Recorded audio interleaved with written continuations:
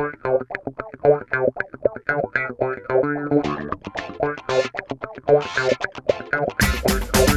to Offscript, where we expose the cultural pressures that quietly squeeze us into the mold of this age by applying ancient biblical insights to present-day issues.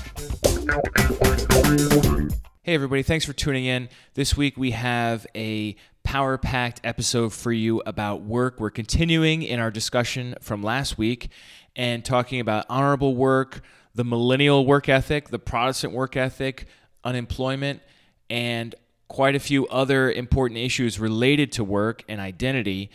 If you enjoy what you're listening here, please subscribe to our podcast, and this way you'll get the next episode automatically each week to your smartphone or tablet, and this way you can stay up to date on future conversations related to practical Christian thinking. Here now is our discussion about work. Hello and welcome to Offscript. I'm Sean here with Rose and Dan, and we are here today talking about work again. This is part 2, and last time we talked about the Christian work ethic, and today we are going to talk about honorable work and some of what the Bible says about that and how we can live that out in our own workplaces today. But before we get to the discussion about honorable work, I wanted to mention the Protestant work ethic because it's a phrase that gets bandied about a lot when people talk about the work ethic. And in particular, there is a book that came out by Max Weber in the year 1905 called The Protestant Ethic and the Spirit of Capitalism that I had to read for a sociology of religion class, translated into English in 1930, and really made quite a splash in America. And since we're considering the Christian work ethic, or last time we did, I thought it would be helpful just to briefly mention his hypothesis and how that works. Essentially, what Weber did is he looked at how the Reformation in particular affected how people thought about work. And in a medieval society, people tended to think about work in terms of staying in your place and doing what was handed down to you. And in a highly stratified society like that, everyone knows their place and they know roughly what they're supposed to do. And there isn't this incredible drive that we see later on towards capitalism where you're always trying to produce more with less resources and be more efficient and that sort of thing. One of his points is that Martin Luther came out with a doctrine called the priesthood of all believers. And the idea was that it's not just the priests that, and this would be the Catholic priests, that are responsible for honoring God with what they do, but it's everybody. We're all priests. And he started talking about work in terms of vocation or a calling, and that your job is more than just the thing you have to do on a day in, day out basis, but it's something that God calls you to. And therefore, you should work hard in what God's called you to do. And then later on, John Calvin came out with his doctrine of sovereignty. And the idea there is that God elects people ahead of time to be saved and others to be damned, and that those who are saved will remain saved no matter what. The idea of eternal security, which I don't think is correct at all, by the way, but anyhow, that's what a lot of people thought at that time and still to this day. And one of the things about Calvin's system is that you could never be sure if you were one of the elect. There was no way to know for sure. So people reasoned, well, if I was one of the chosen, then it makes sense that I would work hard. And that wouldn't guarantee that I'm one of the chosen, but it would make sense if I am. And somehow that ended up getting worked backwards where people are working really hard to sort of like shore up their assurance of salvation. And essentially this produced this incredible revolution in work that happened to coincide with capitalism and that really drove the economy. And many people today would say that Max Weber's hypothesis is totally off. But at the same time, what we discussed last week was the Christian work ethic, and essentially our conclusion was because we're Christians, we should work hard, and we should be honest, and we should be more or less model employees. And so in a sense, I think there is a connection there between the Bible and working hard. I don't know the ins and outs of his hypothesis, but I thought I'd just throw this out here and see what you guys thought about it. Do you in any way associate working hard with assurance of salvation? No. We're called to work hard, keeping in mind that while you're at work, you're an ambassador for Christ. Your conduct should reflect that reality. For me, I do think about James too, and the importance of having fruit that springs from your faith, and that in James too is largely caring for people and loving people who need it. All of the good things you do, whether it's in your 9 to 5 or if it's showing love to people who need it, I think all this will come about as a result of salvation. But I do think you need to examine your heart. If you've in any way reversed it by trying to bring about faith by your works, I think you need to be cognizant of that and move away from it. I think the foundation has to be believing that your salvation is secure and not that it could be so easily shaken by you not working enough. Your works beyond that are an act of worship.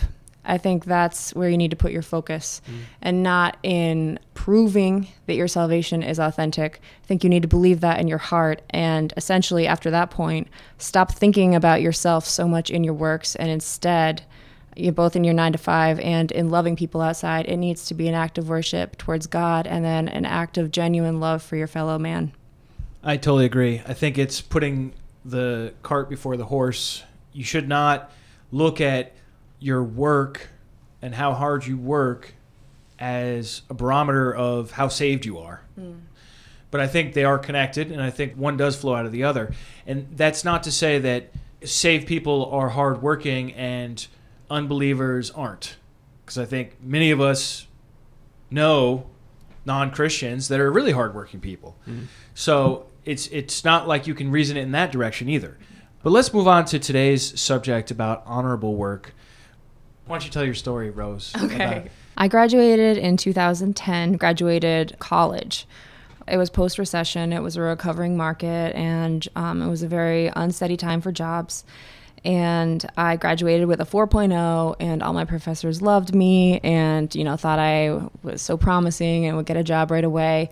And I had a sinking feeling deep in my gut that I was going to go out there and sink. I don't know what my parents thought, and they were not in any way spoiling me through all of this, but I did move back home for 2 years. And in many ways, I felt like I was returning to my childhood, and I had moments of thinking like a failure. And I had no idea how long it would last, too. Every interview that I went into and every application I sent out, I thought, this is the end. But it was 2 years, and I sent out hundreds of applications and only interviewed maybe at 8 places throughout that time. So every interview was a big deal. And I knew this was difficult, and I was cognizant that from the beginning, it could be a kind of a spiritual make or break in terms of my relationship with God and the characteristics that I chose to work on or just let go in that time. And I knew whether it was going to be long or short that I was going to kind of go through a fire, and that I would need to be following God through it. In so doing, I was going to refuse to be burned by that. It was a time of refinement, and it was a big time of humility. The way my parents' house is, I was kind of living in the kitchen and sleeping in the living room, and I did it. And, with my degree, it was nowhere I had pictured myself being, but it was the cup God had kind of given me in that time, and I was going to drink it the best I could. So during that time, first of all... Just one sec. So what was your degree in? Oh, yeah, graphic design. My degree was in graphic design, and there were lots of little areas to use it and to build up my resume, and none of them were very glamorous, and none of them got me a lot of money. But I said yes to everything. During this time, my biggest project was typesetting a 500-page textbook on Bible translation for missionaries by a guy who had been to Papua New Guinea and had developed his alphabet, done all of that. So it was a huge opportunity for ministry and to use my skills in a way in which I never thought I would. I also, during this time, worked on my relationship with my family, all my brothers and sisters. My prayer life took off like never before. I started running and focused on fitness. I worked on musicianship, but also I went back to my summer job during college, and worked with a lot of people who planned to never even go to college. And it was an opportunity to see myself as a peer. Where I come from, which is up in the Adirondacks, having a degree is a big deal. And coming back with a degree, unable to find a job, there's kind of a sense of like, what's wrong with you? You're one of the privileged to go out and get a degree. You're back. And through all that, I needed not to think any highly of myself than I needed to, but also come across as a strong believer who was not giving up because I was back, but going through life humbly and not afraid to work hard and not too proud to work hard. So throughout all of this, it was a time of opening myself up to God. And after 2 years, eventually I did get the job I wanted. And it was phenomenal, and God blessed me. And I don't think through all of this that I earned this job. I think when I got it, it was a gift from God.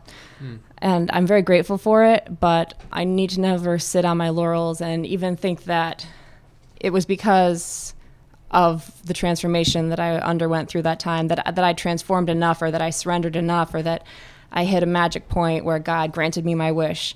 I don't view it that way at all, and I'm glad for the blessing when it came along. But I think that God in no way owed it to me at that point.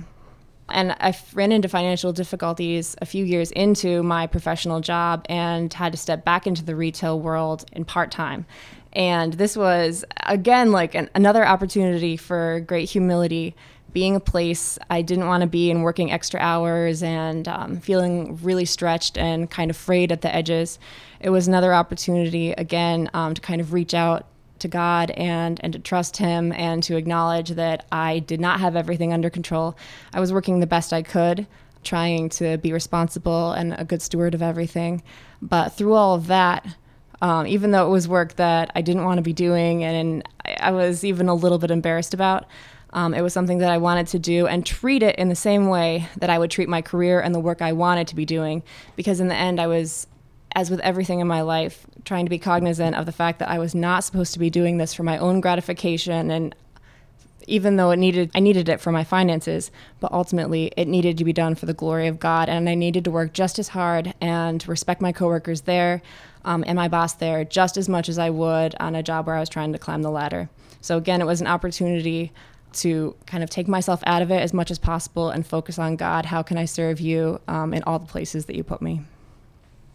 I found myself in a somewhat similar position. I also graduated in 2010 with a journalism degree, and the job market wasn't great. I too moved back to my parents for a couple of years. I had actually managed to find a job about 3 months after I graduated. So I've definitely seen God. I got a job out of college that I completely was not qualified for. It was for editing 2 news weeklies in New Jersey, and I was just out of college, and I didn't know how to be an editor. But the people that I worked with, the people that were also editors at this company that I wound up working for 5 years, actually, they taught me so much, and they taught me more in 2.5 years of working with them than I learned in my whole college career. And like I said, I've just seen God in my career throughout it, opening doors that should not have been opened, Well, thank you both for sharing your stories a little bit. It's helpful to hear from you millennials a little bit. Speaking of which, I had listened to this podcast called American Mythology by a guy named Greg Carlock. And in episode 8, which was titled The Protestant Work Ethic, he said the following: the American education system began undermining it, abandoning 150 years of curriculum that edified the nation's youth and our shared American values. Pedagogy now offered pupil-specific instruction that encourages a self-belief that each of us is special. Today, this has bred the millennial generation, who are criticized for our lack of inspired work ethic and admonished for our failure to launch into the workforce. since I am technically Generation X myself by a year, I wonder how you guys react to that based on the stories you just told. That is not all of us. There are many of us that do work quietly and work hard, but many of us are much less vocal than our more entitled brothers and sisters and friends, and those people certainly exist. Also, all of this was coupled with a very difficult time in the stock market and in jobs. Right. Please think about that. The fact that it was very difficult, even for me, with a 4.0 and, such a quote-unquote promising future to land a job. Some of us have done everything that we could and have really put our noses to the grindstone significantly. And it's still difficult to make ends meet or to get somewhere. It's no longer the decade of the pension. None of us have pensions anymore. There are a what? A what? It's a very difficult situation that we face, and that's no excuse. And we need to not be entitled, and we need to not complain. But I certainly would ask older generations, don't overly criticize us. Please give us advice. Please show us things that worked for you and things that didn't work for you. But I would ask for mentorship from older generations and not criticism only. I always get ticked off when I hear things like that because our generation didn't create the housing bubble. They didn't turn higher education into a for-profit institution. They didn't do, any number of things that have led to a lot of societal ills in the current generation. I have many, many friends who work their butts off to be where they are. I don't think that criticism holds any water. I also think it's kind of a cop-out. I think people don't like change, and when they see the world around them becoming unfamiliar, the easiest scapegoat is, that old phrase, kids these days. I think it's probably that way in every generation. Right. I'm sure I'll be saying the same thing when I'm, you're totally going to be when that I'm working old at guy Walmart when I'm 70. Yeah, you're going to be there at 70 and you're like, these whippersnappers, Yeah. all they do is sit in the basement and play those virtual reality games and their cybernetic implants. We didn't have that. All we had was Facebook. Yeah. We had to actually use our thumbs on those controllers. Oh, that's so funny. Anyhow, that's an important part of the picture as far as honorable work goes, that there is a perception out there, and that perception is probably more colored by these sorts of systemic issues you mentioned, Dan, rather than just like a lost generation of slackers. I mean, yes, there are slackers among the millennials. There are slackers among the Gen Xers, and there are slacker baby boomers. Yeah. Oh, I just said that. Yes, I did. That's the way every generation is, because generations are full of people, and we're not really here to criticize one generation over another. I figured I'd at least poke that bee's nest and see how you reacted a little bit and get your insight on that perception. Well, let's turn it now to discuss what sorts of jobs are appropriate for Christians. And I've outlined 3 main points on this, and I want to get your thoughts as well, Rose and Dan. One is, does it require you to sin? And the second one is, are you contributing to a cause that causes harm? And 3, is it honest work? And so my example for the first one, does it require you to sin? Look, if you're a cameraman for a pornography company, it might be a lot of honest labor, but at the same time, you're in the process of lusting, and that would be sinful. Or on point number 2, are you contributing to something that causes harm? Look, if you're selling subprime mortgages and it's to people that are not able to pay them off, then that is exactly what caused the housing bubble. And in one sense, you'd be like, oh, well, I'm just doing my job. Yeah, but your job has consequences, and that's part of the picture. You can't divorce the effects of your job from your physically performing them. You don't work in a vacuum. And I think this age we're in now is more and more aware of how the individual affects the group or the individual company affects the society. And so if you're a chemist and you get an order for some sort of compound and you're selling it to an agency that is involved in something that is wrong, like obviously wrong, If you're making Agent Orange. right? then you need to take responsibility for that. Now, of course, there are lots of times where you don't know how what you're doing is affecting or being used. I'm not talking about that. I'm talking about when you do know. Yeah. And then the third point is it honest work? Now, I heard this expose on this Planet Money podcast where they talked about this telemarketing ring that set people up to run their own online business. And what they ended up doing was calling up usually elderly folks that didn't even have computers. And they had this incredibly fine-tuned script they followed to determine how much that person could possibly pay. And that's what they set the price as. Ooh. And then they had a monthly fee as well. And they were essentially robbing people, legally robbing people of thousands. I mean, these people would give them the money to set up some business, and there's no way these people were going to actually be able to sell anything online. And eventually they got shut down. But there are plenty of similar circumstances, I'm sure, that you can think of where the work is just not honest work. Right. Anytime you have to think to yourself and rationalize about what you're doing and kind of convince yourself that it's not wrong, chances are that you need to take a good look at it and really see and really listen to what you think in your heart of hearts about what you're doing. Because if you're even having that conversation with yourself, that means that you needed to have that conversation with yourself. Why did you need to have it? Why did you need to convince yourself that, oh, it's just setting up a business, I'm not technically sinning? You think about work and how we should view it as an offering to God and something that we give to him as love. There's some sort of offerings he doesn't want. You read it in the book of Malachi. God says, I don't want it. Give it to your governor and see if he wants your inferior sacrifice. If you can't offer it to God, you need to think twice about being involved in that at all. That's a great point. I think ideally you want to have the sort of work that coheres with a Christian way of life as much as possible, so that a work that in some way is good for the world.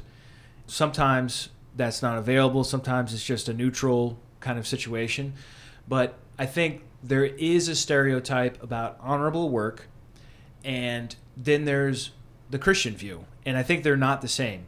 For example, the honorable professions typically touted are doctors, engineers, lawyers, Graphic designers. Oh, yeah, totally.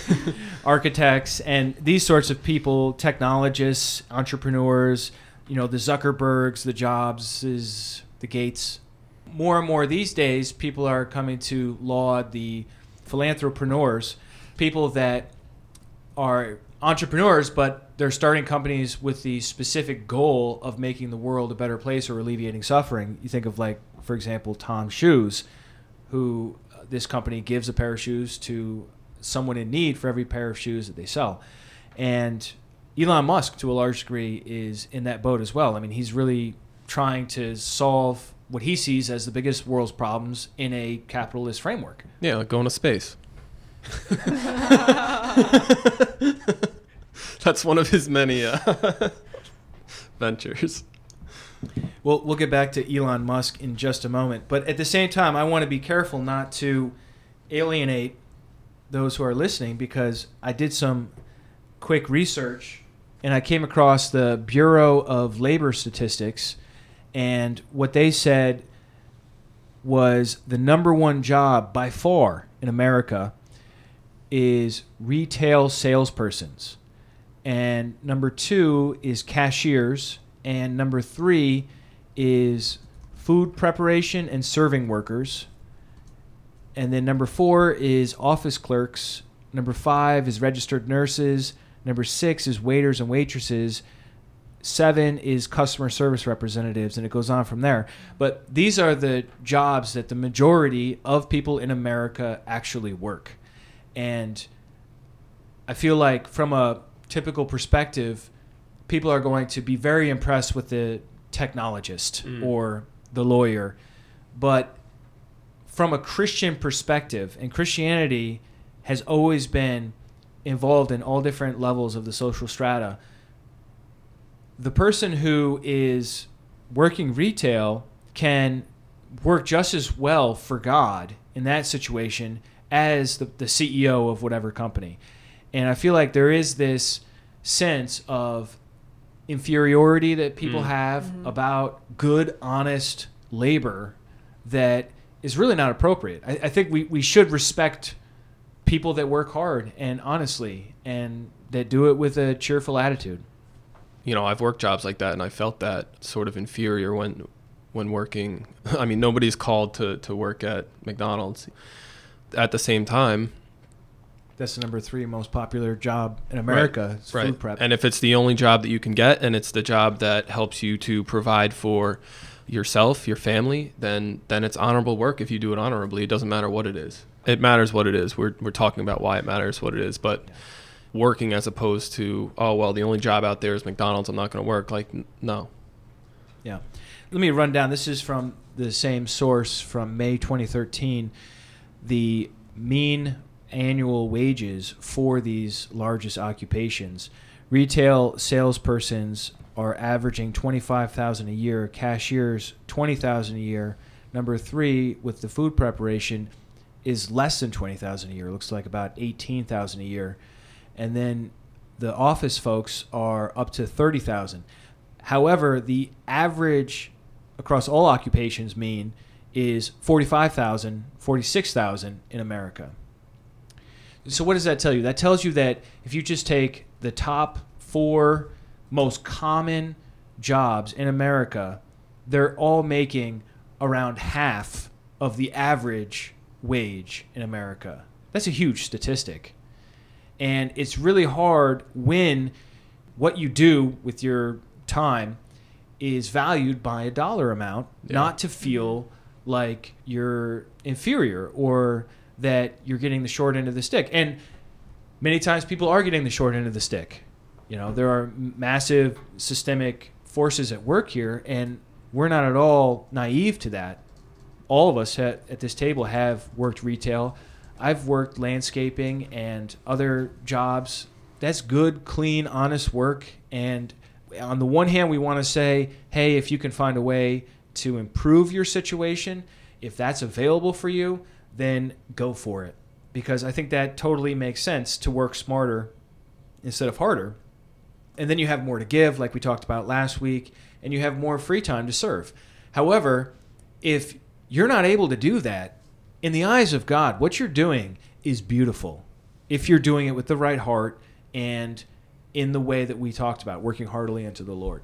Right. And if God is your sufficiency, then the menial aspects of your job will cease to matter. If God is number 1 in your life, in a certain sense, it doesn't matter how menial or supposedly important that job is. If you look at the early church, many of the people there were in fact bondservants and doing, not the most glamorous roles. And in the book of Ephesians chapter 6, Paul writes to them, "Bondservants, obey your earthly masters with fear and trembling, with a sincere heart, as you would Christ, not by the way of eye service as people pleasers, but as bondservants of Christ, doing the will of God from the heart, rendering service with a good will as to the Lord and not to man, knowing that whatever good anyone does, he will receive back from the Lord, whether he is a bondservant or is free." Paul looked at that and the obligation that they had to honorable work, even as bondservants, just is important to put out a good quality of your work. No matter what level of society you are at, you do it as to the Lord. And you do it to the Lord with goodwill and not to man, whether bondservant or free. I want to talk now about the good jobs. I want to talk about an ideal job because I think that's important to understand what it is, especially if you're not yet in the workforce, what it is you can shoot for. And I have 3 points on that as well. The first point I have is that ideally you would enjoy the work you do and or the people you work with. Number 2 is that you will feel like you're part of something bigger than yourself when you're working. And number 3 is that somehow the work you do or the team you're a part of is making the world a better place. That's not a specific job industry. Right. Those are things you can find fulfillment in any different kind of industry. The first point on enjoying the work you do is really driven home by this scholar named Mihai Csikszentmihalyi. He wrote a book, did research and wrote a book on what he calls flow, which is where you get in a state of consciousness where your concentration is so intense that you can't pay attention to irrelevant issues or worry about other problems. And you lose track of time to such a degree that maybe you even miss meals. And that for you is the pinnacle of enjoyment in the workplace, when you're able to plug in so much that everything just stops for you. I think there's a shift to this kind of thinking. There's a new book out by, I don't know if it's new, this guy named Cal Newport. It's called Deep Work, Rules for Focused Success in a Distracted World, which sounds very sort of like self-helpy, but the gist of the book looks at deep work versus shallow work. So example of shallow work would be, clearing out email, optimizing your social media feeds for the most clicks, all those little busy tasks that you do throughout your workday, but that at the end of your workday, you don't feel like you got anything done. I mean, I know I feel like that. Whereas deep work is what you were talking about, what the kind of work that you're so engaged that external influences don't penetrate through to you. Yeah, so I think that's a good thing to shoot for, working the kind of job where you're so engaged that you really do go into this flow state of consciousness. And one of the keys Csikszentmihalyi says causes this to happen is when you have a task that balances between challenge and skill. If you don't have the skills to do it, you just get frustrated. And if you're not being challenged, like the email, you're not really being challenged, you're just like clearing it out, then you're bored. And only when the challenge level is high and the skill required for it is high do you get into the state of flow. And then once you're in it, you have to continually increase your challenge as your skill increases and grows. Yeah. And it's a positive feedback loop for better and better work. I think the formula for me is a little bit more challenge than I have skill. That's when it really gets me in, because I am driven to solve problems. If it's just a humdrum run-of-the-mill project, I probably won't get quite so flowy. But if it's a little bit beyond me, and if there's an achievable amount that I can learn through doing it, I'm totally locked in. And if you sneak up behind me, you will scare me. That's number one for an ideal job.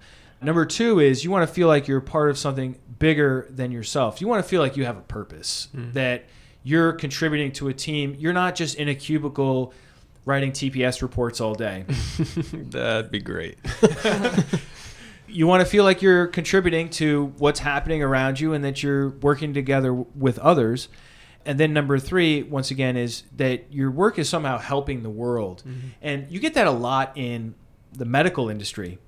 Let's say you're working on a cancer drug. That drug could literally save people's lives.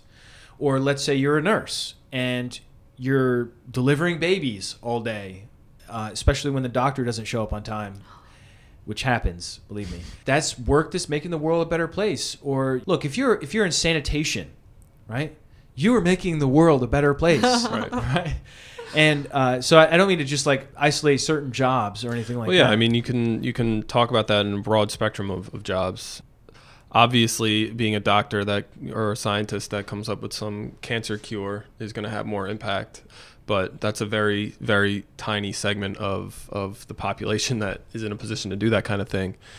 But yeah, like you said, Sean, being garbage and being good to people, if you're in a retail setting, as the Bible says, to like turn the other cheek, or any number of things that you find in Proverbs, or in Jesus' teaching about how you're supposed to not repay evil for evil. If you're in a retail job, you can certainly practice that, and that is making the world a better place. Yeah. Do you have something? I was on the phone with the best technical support guy today. He was so good, and he started out by saying, I was not able to resolve the issue. And then he went back and told me the story of why he was not able to and how hard he worked to. And he had been keeping me updated the whole time, so I kind of already knew the story. And I could tell he kind of expected me to be mad afterwards. And I said, thank you so much for all the work that you went to. I know you were working hard from all the updates I got in the meantime. I appreciate that so much. And I know it's not your fault. And then I gave him, all 10s on the survey I got afterwards. But I wanted to reach out to him at that point, and even though the outcome was not what I wanted, the way he handled the issue was everything I could have asked for. What do you think about salespeople? Sometimes they are the ones that get maligned for having ulterior motives. Is sales an honest profession or an honorable profession for a Christian? What do you think? I think if you believe in the product you're selling and you present it in a ethical and truthful way as opposed to a sort of manipulative or disingenuous way, then yeah. There's also some bosses you cannot work for, because even if you would do an honest job, there are some bosses that are going to demand you to go, air quotes here, but above and beyond and push it in a more aggressive and dishonest way. So sales, absolutely, you could honor God in sales. But you do have to understand that there will be some places in some situations where you cannot do what they're asking you and serve God. Yeah. Right. Like you said in this internet business scam, that they had a script. And a lot of sales mechanisms have scripts. And they're designed in a lot of ways to exploit, I think they call it in that jargon or that parlance is pain points. They'll talk with you, learn a little bit about you, and then they'll sort of assess where you feel inferior or where they feel based on their little diagnostic test that they run you through, they can sort of get an edge on you. And then they'll use that to sell you whatever product they're selling. So that sounds like manipulation. Yes, and then when you go there, they're scripted to identify these perceived weaknesses and sort of exploit them. And that, I think, is when you start to get into a murky area. If you're a Christian, am I supposed to be playing people like this in order to sell what I'm supposed to be selling? And then at the same time, Rose, like you mentioned, you have your boss who's concerned about the metrics and the sales numbers every month. How do you maximize those? And I'm sure it can be tricky. I worked a couple of different retail jobs. One where I was mostly just a cashier, and another where I was definitely a commission sales person. And the problem that I kept finding for myself was that I would objectify people. I would look at them as dollar signs and not as people. And I think if you do that, then that's something you can definitely correct and still work that job. But at the same time, it's a danger of that job. And so many people are in the business of retail and commission sales and things like that, that I think it's important to say that you want to recognize the value of each and the dignity of each human that walks in the door, whether they're a high roller or not. And I think it's smart to read people and ask questions that are relevant, but we shouldn't manipulate people. So I think there's a balance there to figure this out. And if you don't believe in your product, you really shouldn't be selling it anyhow. Yeah. And if you know there's something wrong with your product, then you're in a dishonest situation where you're saying something is good and that they should buy it, and you don't believe in it yourself. So I think there is definitely an interesting case to make for sales from a Christian perspective. And there are lots of salesmen and women that do it right. But at this time, I thought maybe we could talk a little bit about unemployment just as we wind things down here. Do you think it's ethical for Christians, is it honorable for Christians to take unemployment? I think that unemployment is a tool that people can use correctly to get out of a situation that they're in, and it can be used in an honorable way. We live in a country that happens to have unemployment, and it goes back to, that verse that talks about how God knows the heart. If you're using unemployment because you don't want to work and you'll get by on your, $200 a week or whatever it is, that's a problem. That's not right. And a lot of people do that. But if you find yourself laid off and the only way to provide for your family is through these programs that we happen to live in a country that has them, while you're doing that, you're trying to get back on your feet, and you're out there pounding the pavement looking for a job. Rose, like you said, bettering yourself through fitness, whatever it is, learning different things. Then it can be a blessing that you can take advantage of because you happen, to live in this country and other countries that have these kind of social programs. On the other side of that coin, it is very much abused, I think. You hear stories about people having kids because they want to get that extra money that kid would affords them through these programs. There's a lot of abuse of it, but it goes back to your heart, where you are in your own heart. If you're trying to get it off of it and get a full-time job, etc. I think from a Christian perspective, we have this verse in our heads: if you don't work, you shouldn't eat. At least I know I do. And I can imagine a situation where I'm in unemployment and I'm getting the check from the government for that and feeling guilty because I'm not working, but I am getting paid. What you said before, I think, is a good Christian perspective on it, where if you don't have a job, your job is to go get a job. The idea of doing what's necessary to send out hundreds of applications and do what is needful and keep yourself busy. But at the same time, there is a line where if you stay on unemployment beyond when you actually can get a job, or if you turn away jobs because you're now dependent or fearful that you'll lose benefits, then you can get stuck in a really unhealthy cycle and end up in depression, and then you really don't feel good about yourself, because we're made to work, and work is a gift from God, and work is a blessing.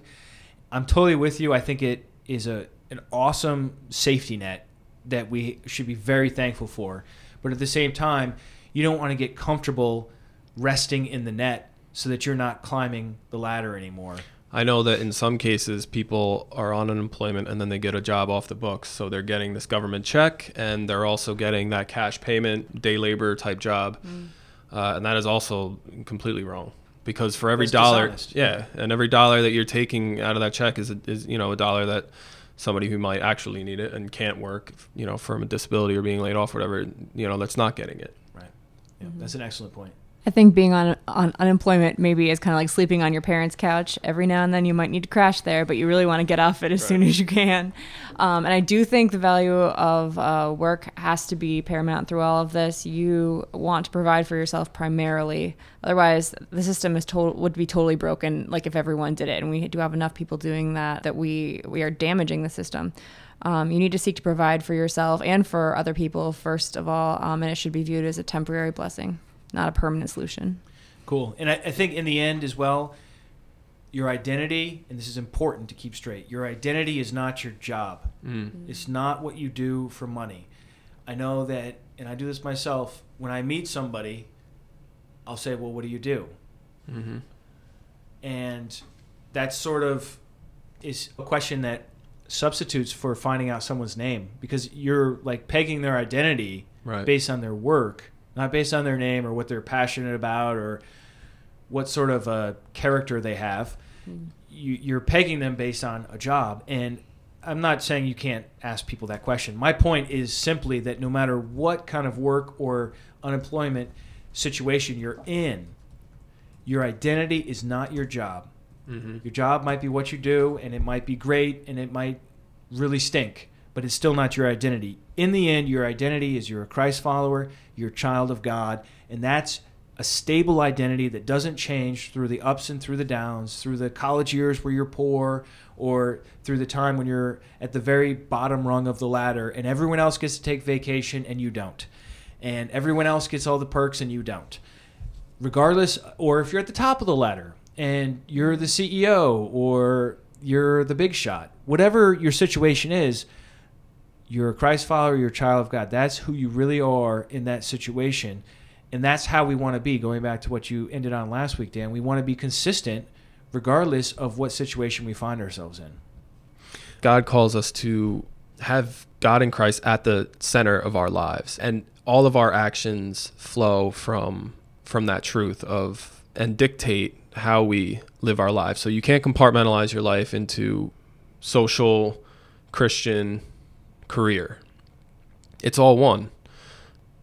Tying into what you were saying, Sean, something that I do try to remember, what I do is not who I am. It's really what Christ has done for me, and now my life that I live for him, that is who I am.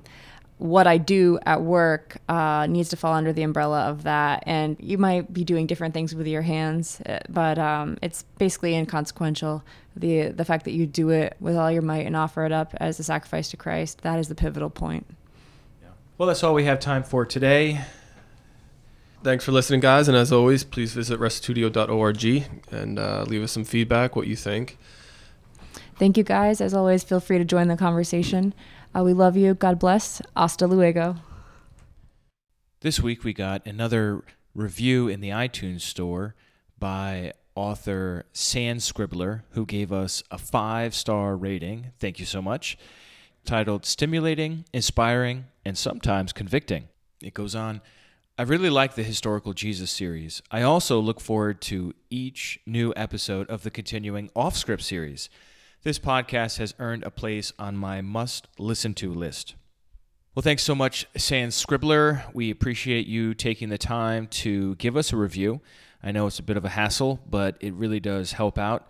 Also, Leah Franzik dropped a very insightful comment on the Off-Script episode about relativism that I'd like to read out. She writes, relativism is veiling a deeper dilemma in our culture. I stand today knowing without my biblical upbringing and the need to seek the Bible more independently, I too would easily slip into the idea that nothing is absolute. Trust came up a couple of times in this podcast, which caught my attention. I steadfastly trust in the Lord, even when I feel myself wavering away because I am a human comprised by emotions. I am drawn back to the anchor of hope, and trust like a metal anchor holds a ship from floating off into the darkness of the sea. Where in our society can people turn in order to have this kind of trust? We are products of our environment, and unless a childhood was built on trust, it can be difficult to fully grasp how faithful God is to us. And even if a child lives in a home built on trust, there will come a day in which someone or something will shatter his or her glass walls of trust. Only God can give us the kind of trust that no man can shatter.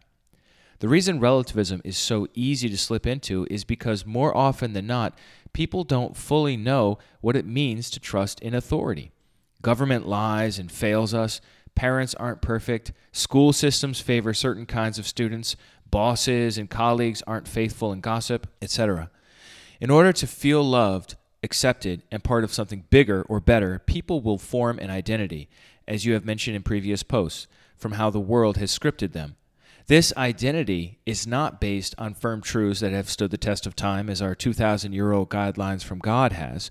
So when it comes to comparing ideas or opinions on subjects, it is more acceptable to see life in general as relative than as anything as complete truth.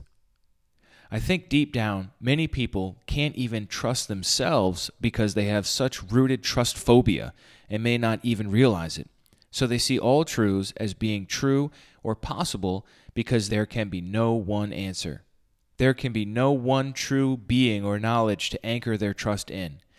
It seems as if everyone is floating out at sea because they have not anchored themselves down with God's trust, so they are bumping into each other and apologizing for being in the way of their beliefs, political, religious, sexual, etc., because this is how they resolve acceptance in the sea. It's natural for us to want to be accepted, which is why relativism is a strong force in our culture. Everyone has a viewpoint, and some voices are much louder than others, and those are the voices that get followed. 1 John 4:5 says, "They are from the world, and therefore speak from the viewpoint of the world, and the world listens to them." We need to be mindful of all the viewpoints we encounter and which viewpoint is the one to trust as we form our ideas and identities in this world. And Dan, I don't know why you can't boil a calf in its mother's milk. You think people would just know not to do this, but obviously some guy tried it and God had to make a point to address it. This was another great podcast. Sean, Rose, and Dan, you have brought light on some subtle issues that Christians are immersed in daily and can easily get washed away at sea with. Thank you so much, Leah. That's such a great point you make about trust. Our society is hyper-skeptical and typically even cynical when it comes to any sort of authority whatsoever, because we've seen time and again how these authorities can fail us. And yet there is an authority, an ultimate authority, who has himself an impeccable track record. So we have every reason in the world to trust him. Thanks for taking the time to write this. If you would like to listen to our episode on relativism, it's Off Script episode 8. Please go over to restitutio.org and you'll be able to find it there along with articles and other resources. Thanks everyone for listening, and we'll see you next time as we endeavor to resist conforming to this age and be transformed by the renewing of our minds so that we can discern God's perfect will for our lives.